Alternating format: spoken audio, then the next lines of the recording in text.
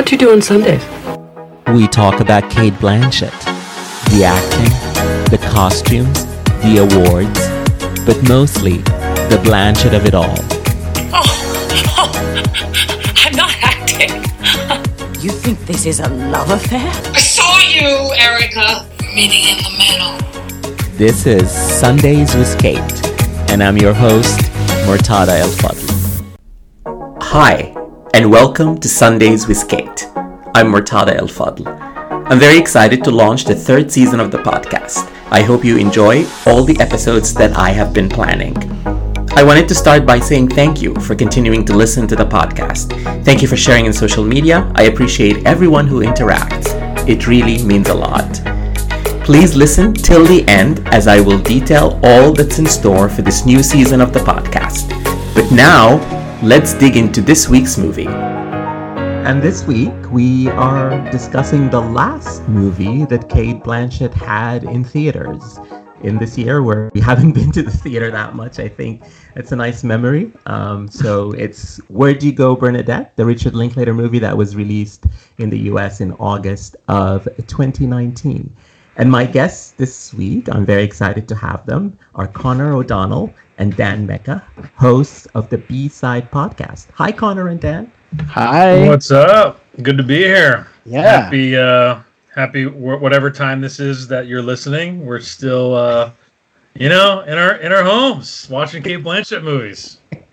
Yes. So last time the three of us talked, we talked about another actress I love and we all love, Meryl Streep, which was for an episode of your podcast, That's right. The B-Side. Yes. And you guys have done Cate Blanchett a few years ago on your podcast. So there is that episode. People who are not familiar with your podcast and listen to Sundays with Cate, go find that episode of Cate Blanchett on the B-Side. Yeah, and I think a mutual friend, right, Gavin Mevius is on that, who I'm sure, Murtada, you know Gavin, right? Yeah, so for listeners of this podcast, Gavin has been on the pod twice. Yeah. We have talked about Indiana Jones and we've talked about Hannah with Gavin. That's right. Yeah, so he's on that Cate. So he's talked about Cate a lot. Yeah, that was a fun podcast. Him and our friend Karen. Anyway, yeah. So let's start with just your general impression of Cate. So let's start with you, Dan. What do you think of Cate, and do you remember the first time that you saw Cate? Yeah, it's a good question. So Cate, I think as long as I have been a fan of her, and she, basically 98 is what I always think of Cate, with Elizabeth and everything that came after. It was a pretty quick ascent, which I'm sure you've talked about many times. So, but here's what's funny. Certainly that's not the first thing I saw her in. This is going to sound crazy, but I'm fairly certain the first motion picture I ever saw the actress Cate Blanchett in was The Shipping News. Oh, no. Because I talk about my mom Julie all the time on our podcast. My mom Julie loves Where'd You Go, Bernadette, which we'll talk about. So she was one of those people who would always get those movies. So she certainly had read The Shipping News and certainly rented The Shipping News, and I certainly watched it, and I certainly was too young, and it certainly was a strange bad movie that I still remember. And Blanchett's in it, though not a lot, as I recall. And and then I think, aside from that, I regard her, the way many regard her as obviously, if not our greatest living actress, certainly in the top 3, right? Laura Dern, Viola Davis, right? It's like, yeah. And so, one of my favorite movies ever is The Aviator, and she, of course, won her Oscar for that movie. So, if Did nothing she? else, yeah, she won the Oscar for The Aviator. One of her 2 Oscars. One of her 2. Oh, okay. I was thinking. Okay. Apologies. Yes. Yeah. But so if for no other role, her involvement in The Aviator, I mean, I love her forever. Yeah. And Connor, what about you and Cate? Me and Cate go way back, obviously. No, I should say too, I mean, listeners, this isn't going to matter to you, but I did dress for the occasion tonight. Yes. I'm wearing my Cinephile card game Kate Blanchett T-shirt right now. No, I would And that's say Steve Carroll, right? Am I? yes. Is that yes, right? it is. Yeah, which I will say, I think for the record, is probably my favorite performance of hers. But no, I think the first time I was ever aware of her as an actress, I hadn't really seen Elizabeth yet, but I knew, like, I was aware of that movie when it came out. But I think The Gift actually is like the first thing that I saw her in and was like, oh, this is who Kate Blanchett is. And then I probably got around to Elizabeth a little later, but kind of like Dan said, I feel like, probably for us and any other viewers / listeners of a certain age around that time, it's like she kind of wasn't there and then she was there, and then she had I feel like a pretty quick ascent into just the forefront of like international movie stardom. Yeah. And I think even with, it's like it was bifurcated with like you have, your Elizabeths and your talented Mr. Ripley's and things like that. So she's just kind of like popping into all these little genres, and then she pops up in the Lord of the Rings movies, which, like, even if you're not obviously watching it for her because she's a supporting character, it's like she's still very present, right? Absolutely. In something that's like a monster hit. So it's I don't know. Her career is a fascinating one, and like Dan said, she's just it's hard to kind of leave her out of any conversation about like the greats of all time. So, and also, Connor, you have me remembering another movie around that time, which I certainly, right next to the shipping news, was Bandits. I think I saw Bandits like in theaters. I don't know why. I mean, that was kind of a hot movie. I feel like I really love. I have a soft spot for that. Have you talked about The Gift, Murtado? We have talked about The Gift, yes. Yeah. It was one of the first movies that we actually did. That's didn't you not like it? Am I misremembering? Or do you like The Gift? I don't like it. I thought The Gift was a little bit of mismatch of genres, like I felt. Sure. But, it has things going for it for sure. A lot of acting with an A, as we talked about in that movie. Yes, for sure. that's what we're talking about. Yeah. Actually, Dan, I'm happy you mentioned Bandits, because when I reviewed Where'd You Go, Bernadette, when it came out, the movie or the performance that it reminded me of a little bit was Bandits. Bernadette, like Kate Wheeler in Bandit, is sort of another chaotic person who is very disillusioned with her role as a wife. Although, like the outlines are the same. And it's one of those, Kate loves to play these chaotic, unraveling women. Like, she does that a lot. Blue Jasmine is one of those for sure. Yeah. Well, no, you're totally right, though, Murtada. Like, it's very common with her, even if I'm just like looking at her filmography as we speak, like Charlotte Gray, is like that, right? Like there are movies where it's like, which was also with Billy Crudup. Exact. So this was Bernadette was a Billy Crudup reunion for Kate. Yeah. And even like Heaven, where she's it's funny, you're right, she's always playing these characters who are like fighting against a status quo of some sort. Interesting. Yeah. So Where'd You Go, Bernadette, which is the topic of conversation today, is based on the bestseller by Maria Semple. And Kate plays Bernadette Fox, one of the many titular characters she has played. Like you mentioned, Charlotte Gray, but also Veronica Guerin, Blue Jasmine, Carol. She always is the title role. You'll never guess what happened. She disappeared. Bernadette. Oof. The film is about a genius architect who, after having big success early on in her career, suffers a major setback that debilitates her creativity. It starts 15 years after that with her in Seattle living as a mother and wife. She's married to Billy Crudup's Elgie, who's a creator at Microsoft.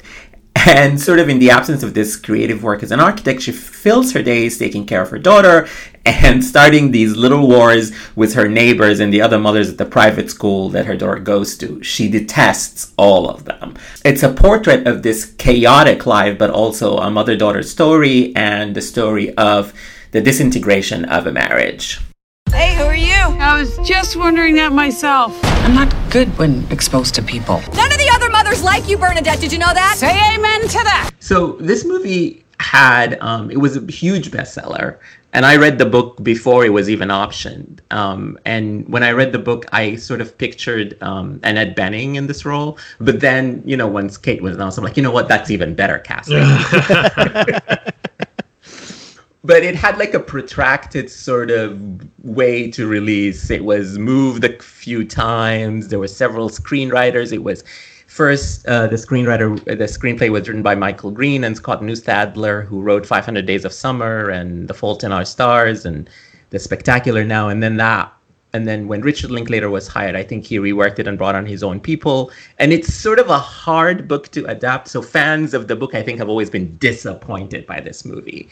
Although I like the movie on its own, but I think fans of the books are a little disappointed because the book is a collection of letters and emails and notes. And I don't know, have you guys read the book? No, my wife read the book. And we actually moments ago just finished watching the movie, so we were kind of talking about the differences and things like that. And she had mentioned what you just said, and I kind of thought it kind of, I guess we'll get into it, but it kind of explained a lot for me when you think of the sort of, I would assume, sort of kind of piecemeal nature of the book and the way that would be collected if it's a series of documents and conversations and emails and memos and things like that. Yeah. It's that structure in and of itself is already feeling kind of playful. And I feel like if you're not absorbing this information through that kind of playful structure, it's a little, I feel like certain aspects of the movie can probably feel like a little bit much. Mm-hmm. Yeah, the book is just literally a series of emails and letters and notes. That's how the story is told. And there is a very funny quote from Richard Linklater at the time when he talked to Vulture, and he said, you read, this is the quote, you read a book and you have a movie in your head. You read Maria's book, it's so unconventional, so quirky, so weird. I don't think anyone comes out with a movie. What's the movie that you get from that book? A bunch of emails? Exactly, yeah. That I also just finished reading that Vulture piece that you mentioned, which is if you're listening, listener, that it's a kind of a good reference if you've watched the movie and read the book or haven't read the book. It's like a good sort of quick rundown of like the key differences, and I think explains a lot of what some people who aren't huge fans of the movie might not like and how they came to be. But one of the things he also mentioned is that, in the book, apparently it takes a while for you to kind of even get to Bernadette. Right. And he had said, if you're casting Kate, you don't put Cate Blanchett in your movie to have her be some sort of supporting force in your movie. Like it's a Cate Blanchett movie, which obviously this movie very much is. Yeah, absolutely. So, what do you guys think of the movie? Like, just, Dan, why don't we start with you? Sure. What's your positive, negative? You like it? Yeah, I'm very positive on this movie. I was positive on it last year when it came out. I saw it in the theaters. I was on a little family vacation, checking in on a family member situation with my mom and my sister. So we all took a night off and went and saw it, and we all liked it. And like I mentioned before, my mom really liked it. They really enjoyed it. I enjoyed it. We talked about it after. It's obviously an extremely odd movie in the way it approaches its narrative. Like I was saying, rewatching it with my wife yesterday, I mentioned if you just erase the book and just think of it as a movie, it kind of ends in the middle. Like there's like a climactic scene in the middle of the movie, and then there's like an hour that gets you to Antarctica. So just that alone, in terms of writing and watching a movie and narrative thinking, and what years of watching content trains your brain, whether you know it or not, to think of what is good, what makes sense. I do understand watching this movie and having the thought, this is not good because I don't understand why they're doing it this way, right? So yeah, I do formally, I can get how it rubs people the wrong way. For whatever reason, I really enjoyed the weirdness. I mean, maybe it's because we all see a lot of movies, maybe that's why. But I appreciated it, and I loved. I think it's probably Kristen Wiig's, I don't know, best performance since Bridesmaids. It's very funny. That whole relationship I like a lot. Like that dynamic, I think is a lot of fun. Kristen Wiig plays this neighbor who pretends that Bernadette run her over and broke her leg. So yeah, and rewatching I was emboldened to like it more. Frankly, watching it yesterday, I upped it a half a star on my letterbox. I was like, oh, this is better, better than I remember. So yeah, that's where I stand on this movie. Yeah. And Connor, so have you seen the movie when it came out, or did you just see it? I only just watched it for the first time. I will admit to you, I remember kind of skipping it when it came out because there at the time was sort of a tepid / negative reaction to it. With movies like this all the time, I'm glad that I had mentioned this recently on an episode we recorded for the B-side for a different movie, but it was a movie at the time that had a kind of a strong reaction to it, and then nobody thought about it and whatever, and a strong negative reaction, I should say, and nobody really thought about it. And then you watch it a year, 2, 3 years later, and you're like, oh, this is like perfectly fine. Like, why didn't it, And I kind of felt the same way about this movie. Like, I'm kind of with you, Dan. Like, I think even its problems are like interesting problems. I can definitely see things I maybe would have done, especially in a world where if you're gonna adapt a book, and even an unconventional one, and you're going to change it, I don't see any reason why somebody would feel that beholden to keep certain aspects of a story in place. Overall, I liked it, and I think the Blanchett performance is really the thing that is the worthwhile thing. It's like the obviously the star attraction. I think the big thing that kept me from like really loving this movie was just its commitment to maybe some of the broader aspects of the story. Where, like what? Like an example of what broader aspect are you talking about? For instance, right? Can we get into spoilers? Is it? Yeah, really, let's get into spoilers. Okay. Everyone listening, this movie is on Hulu. We're gonna spoil, so you can pause this, go to Hulu, watch it, come back. So the mid-movie climax, which I'm pretty sure you were alluding to, Dan, is this intervention, right? Yeah. And part of that intervention is what felt to me like a really kind of broad stroke of like identity theft. And I understand that that's a part of the novel as well.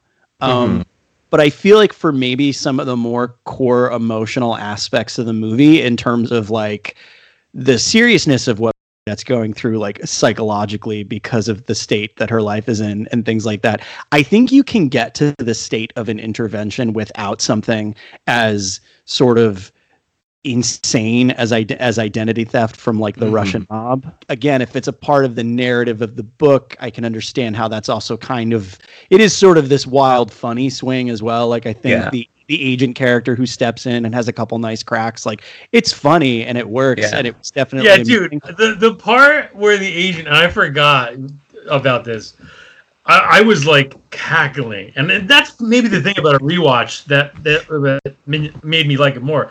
They're on the porch, and they had this intervention, and Bernadette runs away, right? And then where'd you go, Bernadette? Right? They're trying to find her. And they're all, it's Billy Crudup playing What If Bill Gates was Steve Jobs, and they're all on the deck on the patio, and they're like, where is she? And the guy, the FBI agent's like, we got him, we got the Russian guy, like problem solved. And Billy Crudup's like, but where, like he's like, we're worried about Bernadette, and he goes, oh well, yeah, that's a whole nother problem. But this no, right, it's funny and like funny in the Linklater way, which I think gets a little lost in this adaptation, not in the movie itself, but in the reception. The thing that Linklater does so well throughout his career, and you can go back to Slacker to see this. This might sound like nothing, but it is something. He knows how to not cut away, where like he knows just hold the camera on the wide of all the people and let the joke play out. Like, you don't need to do a punchline cut into the guy making a fit. Like, just let it be funny. Like, we're all watching it. You don't need to make it busy, and that is smart filmmaking that makes it funnier. And that's why, like, everybody, what is it called? Everybody Wants Some, right? Like, everybody wants some. These movies, some of these movies, they come out, they get a little, like, get a shrug, and then, like, 2 years later, people are like, that's a really funny movie. And it's like, yeah, it is. Like, maybe it's not, blowing your hair back in the back row of a theater. But that's, I think, credit to Linklater as much as those performers. I love that scene. I have to say, like, I agree sort of with what you were saying about like the broader aspects. And I have to say the book, as somebody who was a fan of the book before I even knew Kate and Linklater are going to do a movie of it, like the book is so much funnier and its tone is pure comedy. And it comes, so that's why like in that sort of context, these things where like she is speaking with this virtual assistant Manjula, who's supposedly in India but turns out to be part of the Russian mob, you get it because everything is very, very funny, really out there in sort of the comedic way.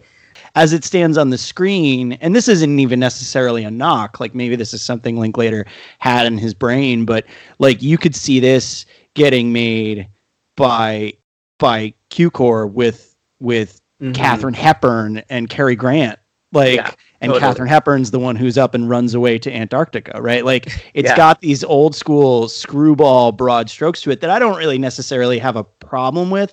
I think it's when those things kind of try and get dovetailed with like the mother-daughter relationship and this, seemingly very earnest insight into someone who's suffering a mental breakdown. There feels like a weird disconnect there. And so I like I had mentioned before, I still liked the movie for what it was putting out there. I just don't know if like all the things that Linklater's trying to take a swing at like gel as much as I maybe would have hoped that they would. I agree. I think if there is somebody miscast here, it's Linklater. Like if you wanted to adapt the book and make it into what the book was about, I think what's lost in the adaptation is the social satire that in the book. So the book, the sort of Audrey character displayed by Kristen Wiig is a bigger part of the narrative. And also like the war between them is very funny. They spar a lot more than they do in the movie. And it's sort of that sort of character and that relationship and that basically war between Bernadette and Audrey is sort of how Semple is trying to critique this sort of like Seattle people, who work for tech companies, who have a lot of money, who, come and try to change the city. And it's very funny in the book. And I think in the movie that's lost. Bernadette, just get out once in a while. Be in the real world and interact with people. Maybe that would make you not so paranoid. I think we're done here. No, we are not done. We are not done Again, here. I want to apologize for the sign. It was a little inappropriate, and I intend to take full responsibility, okay? In terms of the Gaylor Street School. In terms of money. Now you don't care about Gaylor Street. You don't care about anything. You don't care about your house. You don't care about your yard. You certainly don't care about this neighborhood. Do you know that within a 4-mile radius is the house my grandmother grew up in, the house my mother grew up in, and the house that I grew up in? That I believe. And you come in here with your Microsoft money and buy this 9,000 square foot teardown in the middle of this charming neighborhood, and you think that's going to make you belong? Well, you don't belong, Bernadette, and you never will. But I think where the movie is more successful is in the portrait of the mother-daughter relationship. It's very poignant. It's very beautiful. There are scenes between them, and the chemistry between Kate and Emma Nelson, who plays the daughter B, is really great. And it's sort of like they talk about, which is in the book too, but I think I felt it more in the movie. They talk about how, B was a difficult birth and she had to take care of her, and sort of like this is, and even B with her dad, she's always like, no, my mom will never leave me. I know that we have to go and find her because she will never leave me. There was, he thinks that maybe she's never coming back or she's trying to harm herself or something. And she's like, no, you don't know. While you were working, we lived the life together. And sort of that's very poignant and beautiful. And I felt that in the movie more. And also sort of the disintegration of the marriage story. I think that's also very well done in the script by Linklater and his co-writers. In sort of, what if somebody, you're in love and you go through all these things, but then a calamity befalls one in a marriage, which is what happened to Bernadette, and the other person stops seeing them for the person they fell in love with. And sort of like, there is a scene where, the war escalates between Bernadette and Audrey, and a mudslide falls into Audrey's house. And then Bernadette, it's of course is at fault. That was her fault. And she's having dinner with B, and LG, who's the husband, played by Billy Crudup, comes, and he's like, oh, I came to check on Bernadette. and B tells him, no, you came to yell at her. And Audrey has already done that, and it was bad. And that scene so moved me. It's like, especially when you go back and the movie tells us like how they fell in love and how they were both brilliant and smart and into each other. And really, he did come just to yell at her. So it sort of portrays the sort of disintegration of the marriage really, really well. And I think it does so in a way that I think Linklater at least does his best to try and craft with like a really, really delicate hand. It is something, I mean, what I think is kind of funny is like thematically it still is like a Richard Linklater movie through and through, right? Yes. There's a lot that this has in common with the Before trilogy or Boyhood, or, you know, all, like a lot of those same kind of things pop up. But the scene, I can't remember, I think it's like right before what you were talking about. But one of the sequences that struck me the most is this cross-cutting sequence that I think is really lovely, where Cate Blanchett, Bernadette, goes to see, I can't remember Fishburne's name in the movie. But he's her colleague, so he's her. Yeah, he's another architect who's Bernadette's he's another colleague. Architect. I can't recall his name, but he's played by Lawrence Fishburne, and she goes and she kind of talks to him, and she vents to him about kind of all the things, Murtada, that you were just talking about, and it's cross-cut with Billy Crudup finally going to see a psychiatrist who's played by Judy Greer. Who's always lovely, Judy Greer. Good for Judy Greer, love her. But it's this thing of these two people recounting essentially the same sequence of events from two distinct perspectives, and neither one of them are incorrect necessarily, which I think is super interesting. And even if you want to look at some of Billy Crudup's behavior or the way he's reacted in an antagonistic way, which I think the movie, like I said, does a pretty deft job of like lightly casting him as maybe an antagonist without fully vilifying him or anything like that. And also finds this way to look at, I think, more seriously some of the things Bernadette is going through and some of the more maybe aggressive ways she's reacting to it that aren't necessarily acceptable, while also not necessarily casting her as an antagonist either. I think it's a really nice little act that the movie attempts. I think after that, like Dan mentioned, after that sort of mid-movie climax, when we get into kind of full where'd you go running off to Antarctica kind of thing, I think it's an interesting thing, at least for me as a viewer, because I think the movie has some of its nicest moments that I really liked, like just earnestly sweet moments, things like that. But it also, they're coming together, the daughter and the mom and the the husband and wife, and even the button that it puts on her relationship with Kristen Wiig, scene where they're sitting down and Kristen Wiig has kind of essentially tried to help her out as she's sort of spiraling and trying to make it through all this. I think that's all really nice. But it is also where the movie does decide to go like full broad, like she's running off to Antarctica, and it's this mad sort of dash.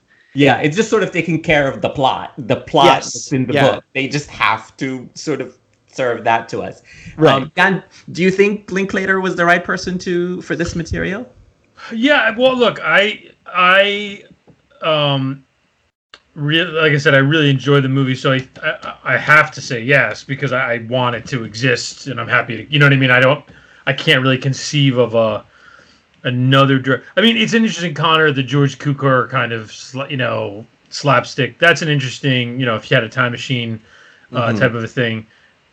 I get that. I do think what you get with Linklater, though, is a movie that it's interesting. I think you get a movie that maybe is not as funny as the book, as you say, Murtada, but you get that lovely scene at the end, which I know we're alluding to, where Bernadette is making a call from the South Pole, essentially, to her daughter and her husband, basically explaining herself and like coming to the realization she needs to come to, that, she allowed herself to become a passive person. She allowed herself to stop creating. She's realized that she's like forcing circumstances to make her become this outsider so as to like, you know, legitimize this legendary status that was put on her almost against her will in her becoming hermetic after the failure of her like first, you know, dream project, and how this opportunity that comes from the Antarctica trip will kind of, you know, spark her into a new life. And while she's delivering this voicemail, Billy Crudup and their daughter are actually in the room, like hiding behind the door, listening and crying. And that's, I mean, that is a lovely scene. And Linklater, Linklater makes lovely movies. That's like, he is totally that guy. Like, and he can't help himself, right? Like, and that's for better or worse, right? The Newton Boys, which nobody talks about, which is his first studio movie that no one really saw. McConaughey's in it, and Ethan Hawke and everything. It's like the nice version of a bank robber movie. I mean, it's literally, if you watch it, it's like, oh, those Newton Boys, they were good old boys. They robbed banks. And it's like, Linklater, his belief in the human spirit, and he's very open about this if you listen to him speak, is so, it's so, like, that's why School of Rock is like a masterpiece probably, because it's like this, the Jack Black plus Linklater thing is like this concoction of happiness, right? Because it's just two people who feel like we're put on this earth to just make you be like, okay, it's all right, you know? And so you have it's a weird mix. I mean, I'll admit that forever. It's a weird mix. And I think if you ask me who could have done Where'd You Go, Bernadette, you know, from what we're talking about of the book, I would certainly say, Who's the director of Nomadland? Who directed The Rider? Oh, Chloe Zhao. Chloe Zhao, right? Like you give me Chloe Zhao, where maybe it's not funny, but like what the through line is getting at. Maybe that's like a more straightforward kind of dramatic thing, but I don't know if I want to see that as much as this, honestly. Well, you know who I was thinking of while I was watching it, and this isn't. I like this director overall. What I'm going to compare it to isn't necessarily a compliment, and I think this movie is better. But I was thinking a lot about Aloha while watching this movie, because I mean, I also think Cameron Crowe and Richard Linklater are very similar.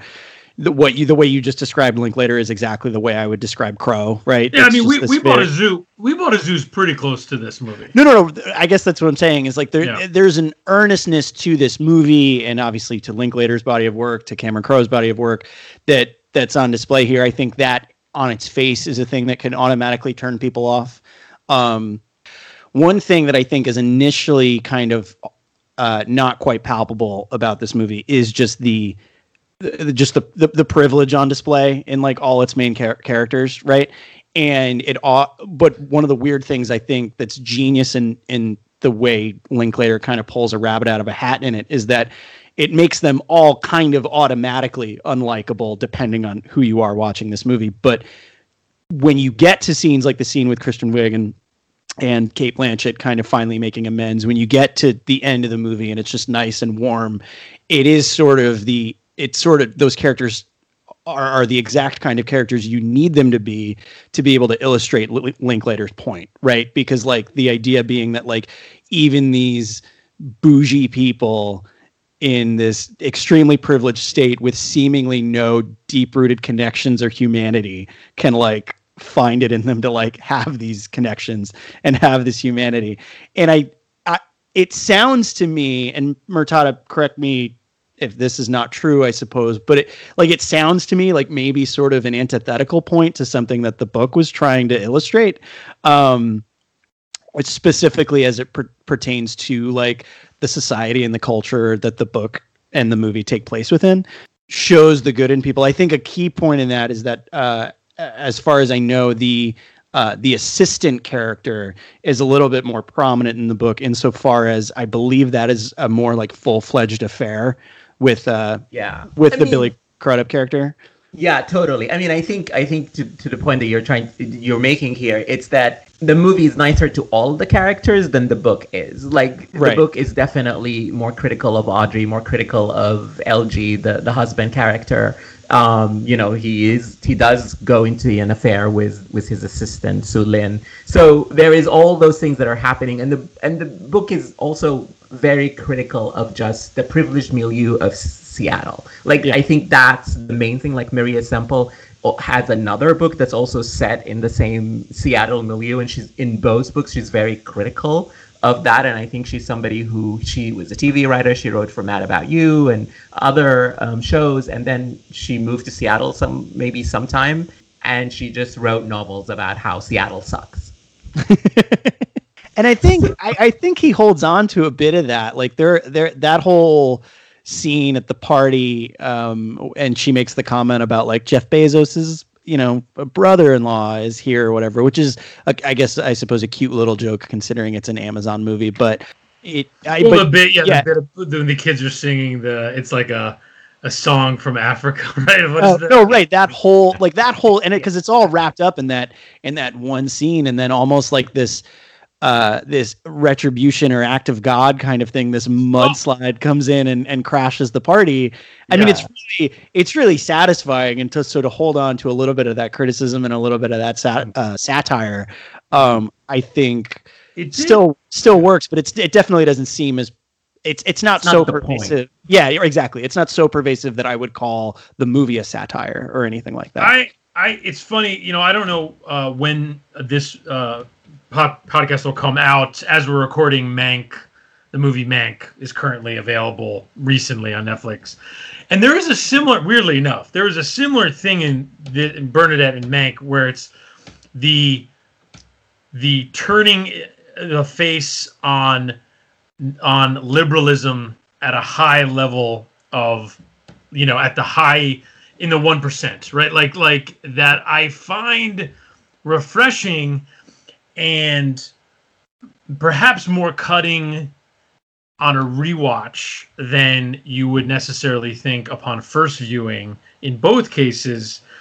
And both movies were, and as we speak, Mank, are kind of critically hemmed and hawed over, which I also find, I think when you approach this stuff, that's kind of bullshit, right? What all you guys are talking about, right? Like we get down to the nitty gritty of da-da-da-da-da and the charter schools of it all and d-d-d-d-d. I like that. And then I always think it's interesting how they are sometimes received in a way that's a little okay, a little too close to home, maybe? Yeah. So I had me thinking about both. Which I liked. One other thing that I really liked about the movie is that it tells the story of what if someone's life work, the one thing that their whole life was wrapped around, was violently taken away from them. Can they ever recover? And sort of what does their life become if they can't recover? Or what is the sort of chaos they live in and the sort of half-life they can easily fall into if that one thing was so taken away? And sort of this is where we find Bernadette, and I think the movie sort of tells the story of what it's going to take for her to go back to the person she was 15 years ago, where the center of gravity of her life was her work. And I love that, she plays a genius and a creator and somebody, who was used to doing things and hasn't really done anything in 15 years, and how hard it can go back to that.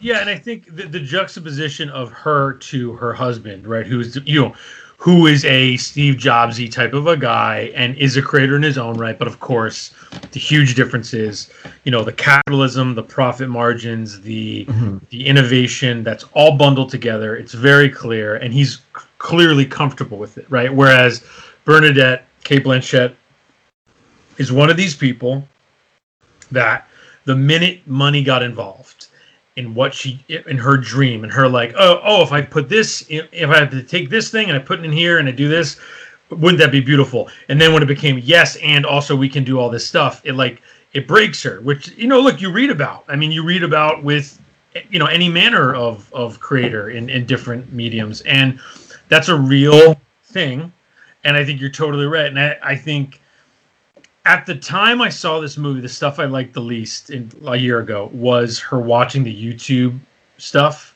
I kind of thought like, oh, this is a little too, you have like Megan Mullally on a laptop, right? It's very like what, Steve Zahn is showing up. Right? Yeah. But on a rewatch, I'm like, no, if you know about the book, right, which I once again I haven't read, but we're talking about the mediums and whatnot. That's a clever way to bring that into the fold in a cinematic way. And that's how you would do that now, right? Like the devices in our lives becoming part of our narratives. That's a good example. Like you would go down an hour-long rabbit hole of like, oh, I'm on the internet. Oh my God, this thing's on the internet. My arch nemesis. And like, so it actually worked way better for me this time. And I think that comes through, I don't know, poignantly. Thank you. You've got a couple little other flourishes that are kind of cherries on top of that narrative that Linklater's trying to sell in the movie, because it's clearly a through line. Like the idea that the crucial piece of technology Crudup has invented is literally like merging a full connection between technology and human thought, right? Like literally cutting out the middleman as much as possible kind of thing. And then you put that on top of the fact that that her virtual assistant is not even an entity, right? She isn't even directly typing these emails or text messages to this virtual assistant, right? She's talking to her phone to do it for her. But the beauty of it is that it's still doing what she's asking. Like, that's what I love about that whole bit. Dear Manjula, something unexpected has come up, and I would love it if you would work extra hours. I don't know what time it is right now in India, but please let me know ASAP if you're available, because I need you to work your Hindu magic on a huge project, period. Okay, I'll stop being coy. It's a total disaster. And Connor, I'm so happy you brought up the one where she's just talking to the virtual assistant Manjula, because those scenes are so funny to me. Kate is always a physical actor. She acts with her whole body, and in those scenes she's walking and talking with the headset on, and while she's sitting and getting up and moving, and never there is this chaotic energy to her while she is dictating these long emails to the virtual assistant. And it's sort of in those moments, which are early in the movie, you get who this woman is. You get this woman is somebody who has a lot of energy, a lot of creative energy, but she doesn't know what to do with it. So she throws it all into these long emails that never stop. And it is a way for the script, but also for Kate, to sort of show us who Bernadette is. Yeah, I mean, I would put this right up there with her performances. I mean, I would have to go and rank them, but this is, I think, a top fiver for me for Kate. I mean, I think those scenes alone, where she's just like Will Smith and I Am Legend. She's just like in a house, just like by herself, talking to no one, like and literally no one. We learn, of course, later, with the most accurate like talk to text in the history of the world, and like exclamation point, just the right period. It's like, oh, is that how that works? But one moment, two moments, but they're like of a piece, is when B gets in the car, and the moment when Kristen Wiig doesn't get hit by the car. B gets in the car, and Audrey's Kristen Wiig's character is running to like get her attention in the pickup line at school, and Kate Blanchett turns to B and is like, "What are we gonna do? Like, should we wait?" And then B's like, "No, or the dog's in trouble." Like, and it's such a beautiful mother-daughter moment that feels so earnest. And she drives away. That moment, and then maybe it's a different actually scene, but they're in the car again and they're singing. What's the song? Cyndi Lauper. Time after time. My God. That was I think the moment that I like fell in love a little bit. Like I was like, oh, this is a Richard Linklater movie. Like this is that. And to your point, Murtada, about her.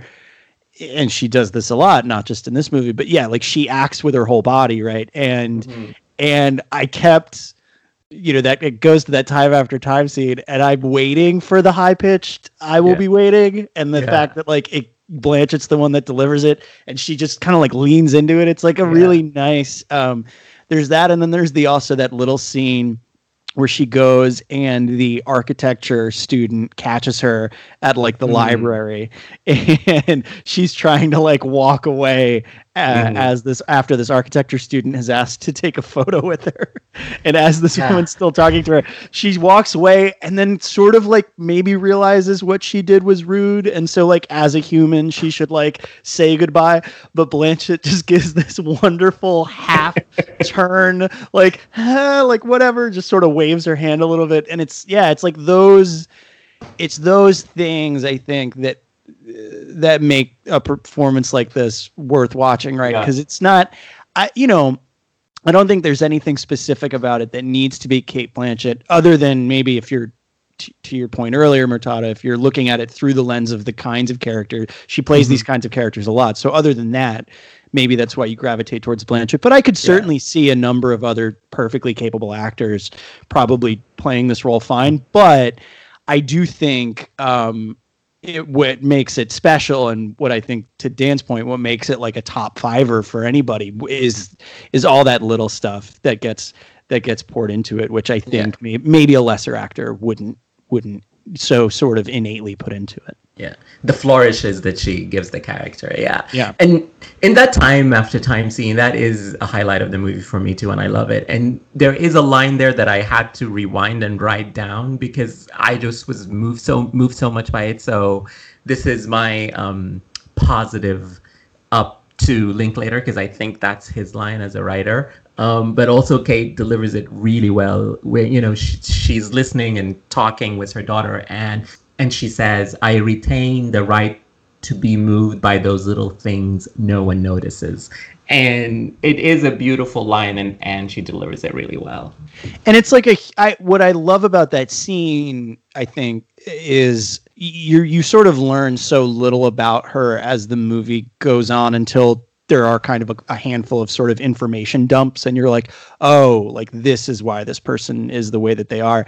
And I feel like that scene is one of the first like truly humanizing scenes, because I think for the first portion of this movie, you're almost, because of the way it's structured, it is a little hard to get a beat on her, kind of, where you're like, oh, are you just like a cold human, or are you like going through some shit? Or, like, I feel like the movie could reveal any number of things to be true. Right. And so in terms of where you settle on Bernadette as a character, whether that's positively or negatively, I think remains to be seen for a certain portion of the movie. And then that scene happens, and it is this really wonderful humanizing moment. And you sort of realize that it's that, she's not just necessarily being rude to people. She sort of is just having none of the bullshit, right? Particularly as it pertains to some of the other mothers at school and things like, and the Seattle culture in general. And it's, I don't know, that scene, what warmed me from just deep down inside. Yeah, it's a highlight of the film. Absolutely. Heavy recommend from me. Seek it out. We should say, remind me the young actress's name who Emma plays Nelson. V. A really good child performance. I think. Yeah, she's great. Which And this is not her first. every day. This is her you get. first film too. So that is no small task, I think, for even an actor who's been doing it for years. I think to be able to kind of sit next to Cate Blanchett and hold your own in terms of chemistry and the back and forth. So definitely, aces. Yeah. She's great. And if there is anything that I want to come out of from this movie, like, I think Cate and Kristen Wiig should do another movie together where totally. They really fight it out to the end. Like, I think they have complementary comic timing that they can do something. Where's their notes? Their more comedic notes on a scandal. You know what I mean? Yeah, that would be great. This is a good segue, Dan, to talk about Cate's career. So I know you said maybe Bernadette is in your top 5. I'm not going to ask you to do a top 5 on the spot, but right off the top of your head, can each of you guys do like a top 3 Cate? Sure. Start with you, Dan. Her performances. Performances. Yeah, this would be in my top 5, but probably not in my top 3. And then probably her voice work in Eyes Wide Shut. Just kidding. No, I mean, so I would say if I'm talking about the one and only Cate Blanchett, the three performances, I'm going to have to go. I hate to be unoriginal, but you have to go Blue Jasmine. You have to go Blue Jasmine. I mean, she's incredible in that movie. You can't deny it. And then I would probably go. I would not put The Aviator in there, though I do love it. It's right up there. But this is going to be controversial, but I love this movie, so I'm going to put it in. Heaven. I just love that movie. I would have to rewatch it for her performance to really like, but because it's a lesser seen movie, Heaven would be up there for me. I absolutely love that movie. I love her in it. She's great in it, and I would have to say, actually, it's not a controversial choice at all. Doing this podcast, it comes up, whenever it comes up a lot. And the episode we did on Heaven was one of the most popular ones. So I think fans of Cate really love that performance in that movie. I did listen to that episode, and I was happy to hear that was a nice episode to listen to, because that one's been with me a long time. I love that. And then my third, and this might be also a little controversial. I know the movie's a little divisive. I think she's amazing in The Curious Case of Benjamin Button. So I would, those three would be right up there for me, for sure. Yeah.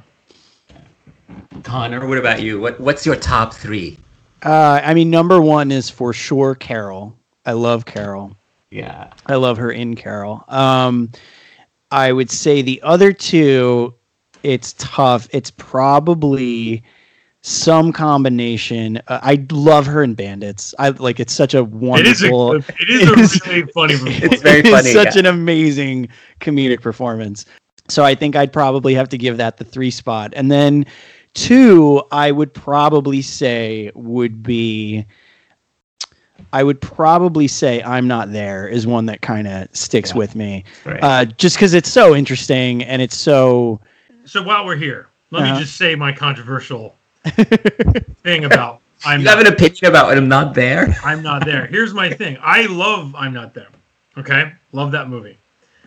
I have always been underwhelmed by her performance in that movie. Which I know is a weird... Because I do love the movie. I think it's easy to kind of put it in that camp of maybe a My Week with Marilyn, or a performance that's it is? No, yeah, exactly. That's bordering on just pure imitation and kind of doing that thing. If you've seen the doc, she's just doing it. Which I get it. It's impressive because I get it. But I think she's doing a little bit more than just imitating the dog. I totally will admit my being short-sighted 100%. My memory of it, I remember people ragging on Richard Gere in that movie, right? Yeah. And people loving Cate Blanchett, and me being like, I really like Richard Gere though. It's which I know is a very Heaven was not a controversial opinion. This one is. Yes. Because she is so luminescent in I'm Not There. And she's doing the mimicry. But again, we talked about this full body performance. The way that she moves, watch her not forget the scenes where she's just talking as Bob Dylan. But when you see her silhouette in that movie, it is Bob Dylan. She made her body into Bob Dylan. Yeah, that I think is into a rewatch. Really, that I think is the kind of the core of it for me too, Murtada. Is that I think also, if it was a dude giving that performance and you got the same thing out of it, I might agree with you more, Dan. And even if it's a thing that seems more like a casting stunt or however you want to classify it, it's still to me just doesn't really discount the fact that it's so impressive. For her to be able to kind of cultivate that performance out of it. That I think would be. I will, Murtada. I'll mail you back my Cate Blanchett card. It's got to be. So I guess just to reiterate, it's going to be Bandits, I'm Not There, and Carol for me, with a special shout out to The Aviator and Robin Hood, which I like. Yeah. Oh, we talked about Robin Hood too, so people listening can listen to that podcast. And so, Connor, do you think there is a performance where she's underrated? Maybe Robin Hood or something else? Robin Hood's underrated. I would say so. I mean, I think that movie overall is a little underrated. It's kind of, I think, easy to shrug that movie off as like another Ridley Scott sword and sandal period piece epic. I think he, as a director, employs enough things to kind of make that movie come to life in a more interesting way than it has any right to be. And I think Blanchett plays a really big part in that. I think her chemistry with Russell Crowe is actually wonderful. I would shout that movie out, I think, maybe as one of her more underrated performances. Because to your point, I think most things she pops up in very, very properly rated. That, I think, would be one that I would say seek out. You know. Also, I feel like Hannah as a whole is a bit underrated these days. She's very good in that villainy in that. Yeah. She's doing the Wicked Witch. I love her in that movie. What's Cinderella? Yeah, totally. Oh, right. She's the she's the wicked stepmom. Yeah. She loves to play wicked. She does do these villain roles in the studio movies. You know, it's another one that I wish she was a little. I wish she was a little better utilized in a movie I like. I don't know where Dan, I think I know where you kind of stand on it, but I really like Knight of Cups.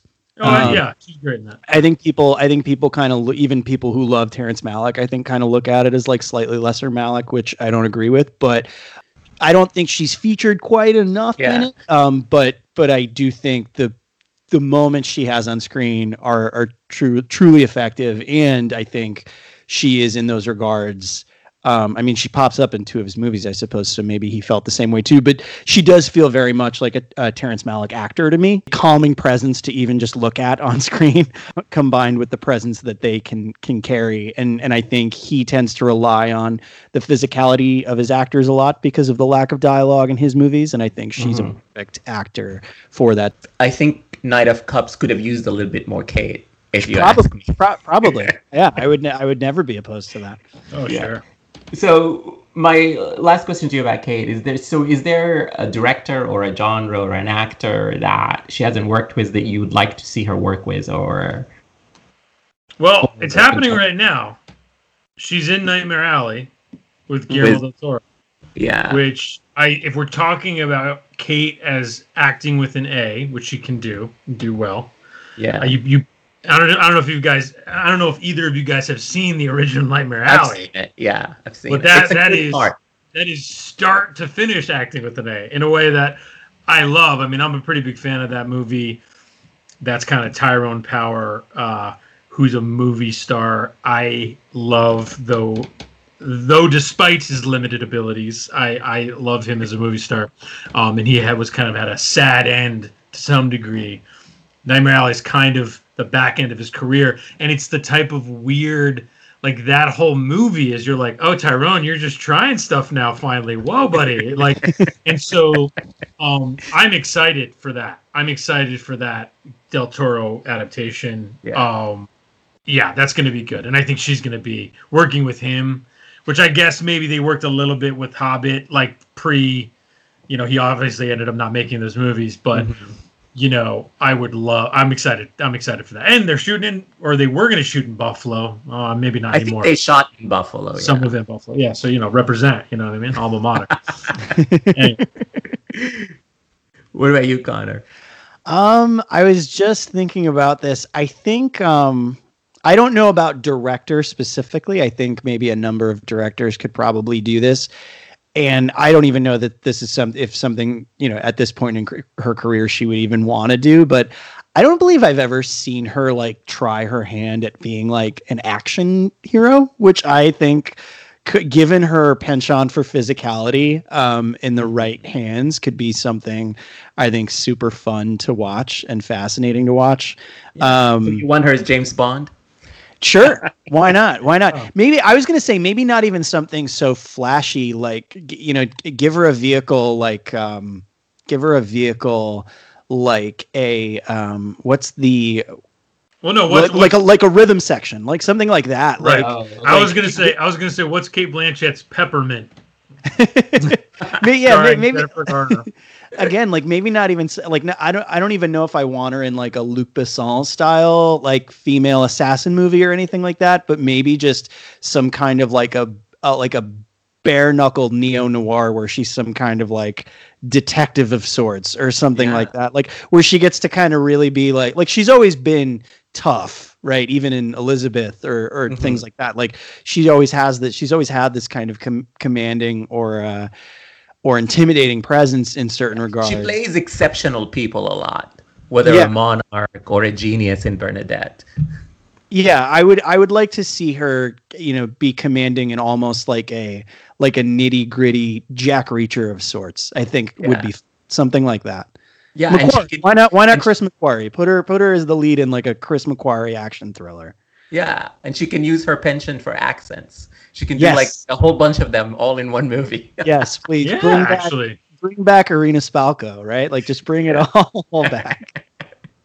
Well, guys, this has been great. Thank you so much. It was such a fun conversation. Thank you for coming on Sundays with Kate. And before we go, why don't you let people who are listening know where they can find you and your work? Sure. So you can find me on Twitter at DJ Mecca, and I'm always writing stuff for the Film Stage, filmstage.com. If you're listening recently, I have an interview with Sienna Miller coming out for her movie Wander Darkly. A few reviews up there as well. So you can check it out, all that stuff. And then Connor will tell you about the podcast. Yeah. So we do this podcast, the B-side for the Film Stage. You can find us wherever you listen to podcasts. You can find us on Twitter at TFS B-side. We're also on Facebook as well at that same handle. I'm on Twitter at ScruffyLookin'. As of this recording, we just recorded, I think, what'll be a really cool episode that I hope people enjoy. We got to have a conversation with Alessandro Nivola. Nice. Yeah. And so that was a lot of fun. We talked about a couple movies that he wanted to highlight from his storied career. And so that super nice guy, really great talent. And that'll be a cool one. I don't know when people will be listening to this, but either way, it'll be on our feeds by the time you are. So you should go ahead and check that out. Thank you, guys. Thank you, Dan. Thank you, Connor. Thank you. In the third season of Sundays with Kate, I will continue reviewing the filmography of Cate Blanchett. Some of the movies we will be discussing include Elizabeth the Golden Age, Notes on a Scandal, Cinderella, and of course, as I have been promising, a deep dive into Carol, a mini-series of up to 4 episodes about that seminal 2015 film. This season, we will also be taking a few detours to discuss other actresses I admire, some who are in movies currently on release, and others who were in movies with Kate. Like perhaps a certain dame with whom she had a bit of trouble in Bourgeois Bohemia. Who wouldn't want to spend a Sunday with her? But the focus of the podcast will continue to be Cate Blanchett. Let me know what you think. You can find me on Twitter at me_says, or find the podcast on Twitter and Instagram at Sundays with Kate. You can also comment at sundayswithkate.com, where you will find all previous episodes and show notes, or wherever you get podcasts. And until next time, thank you for listening.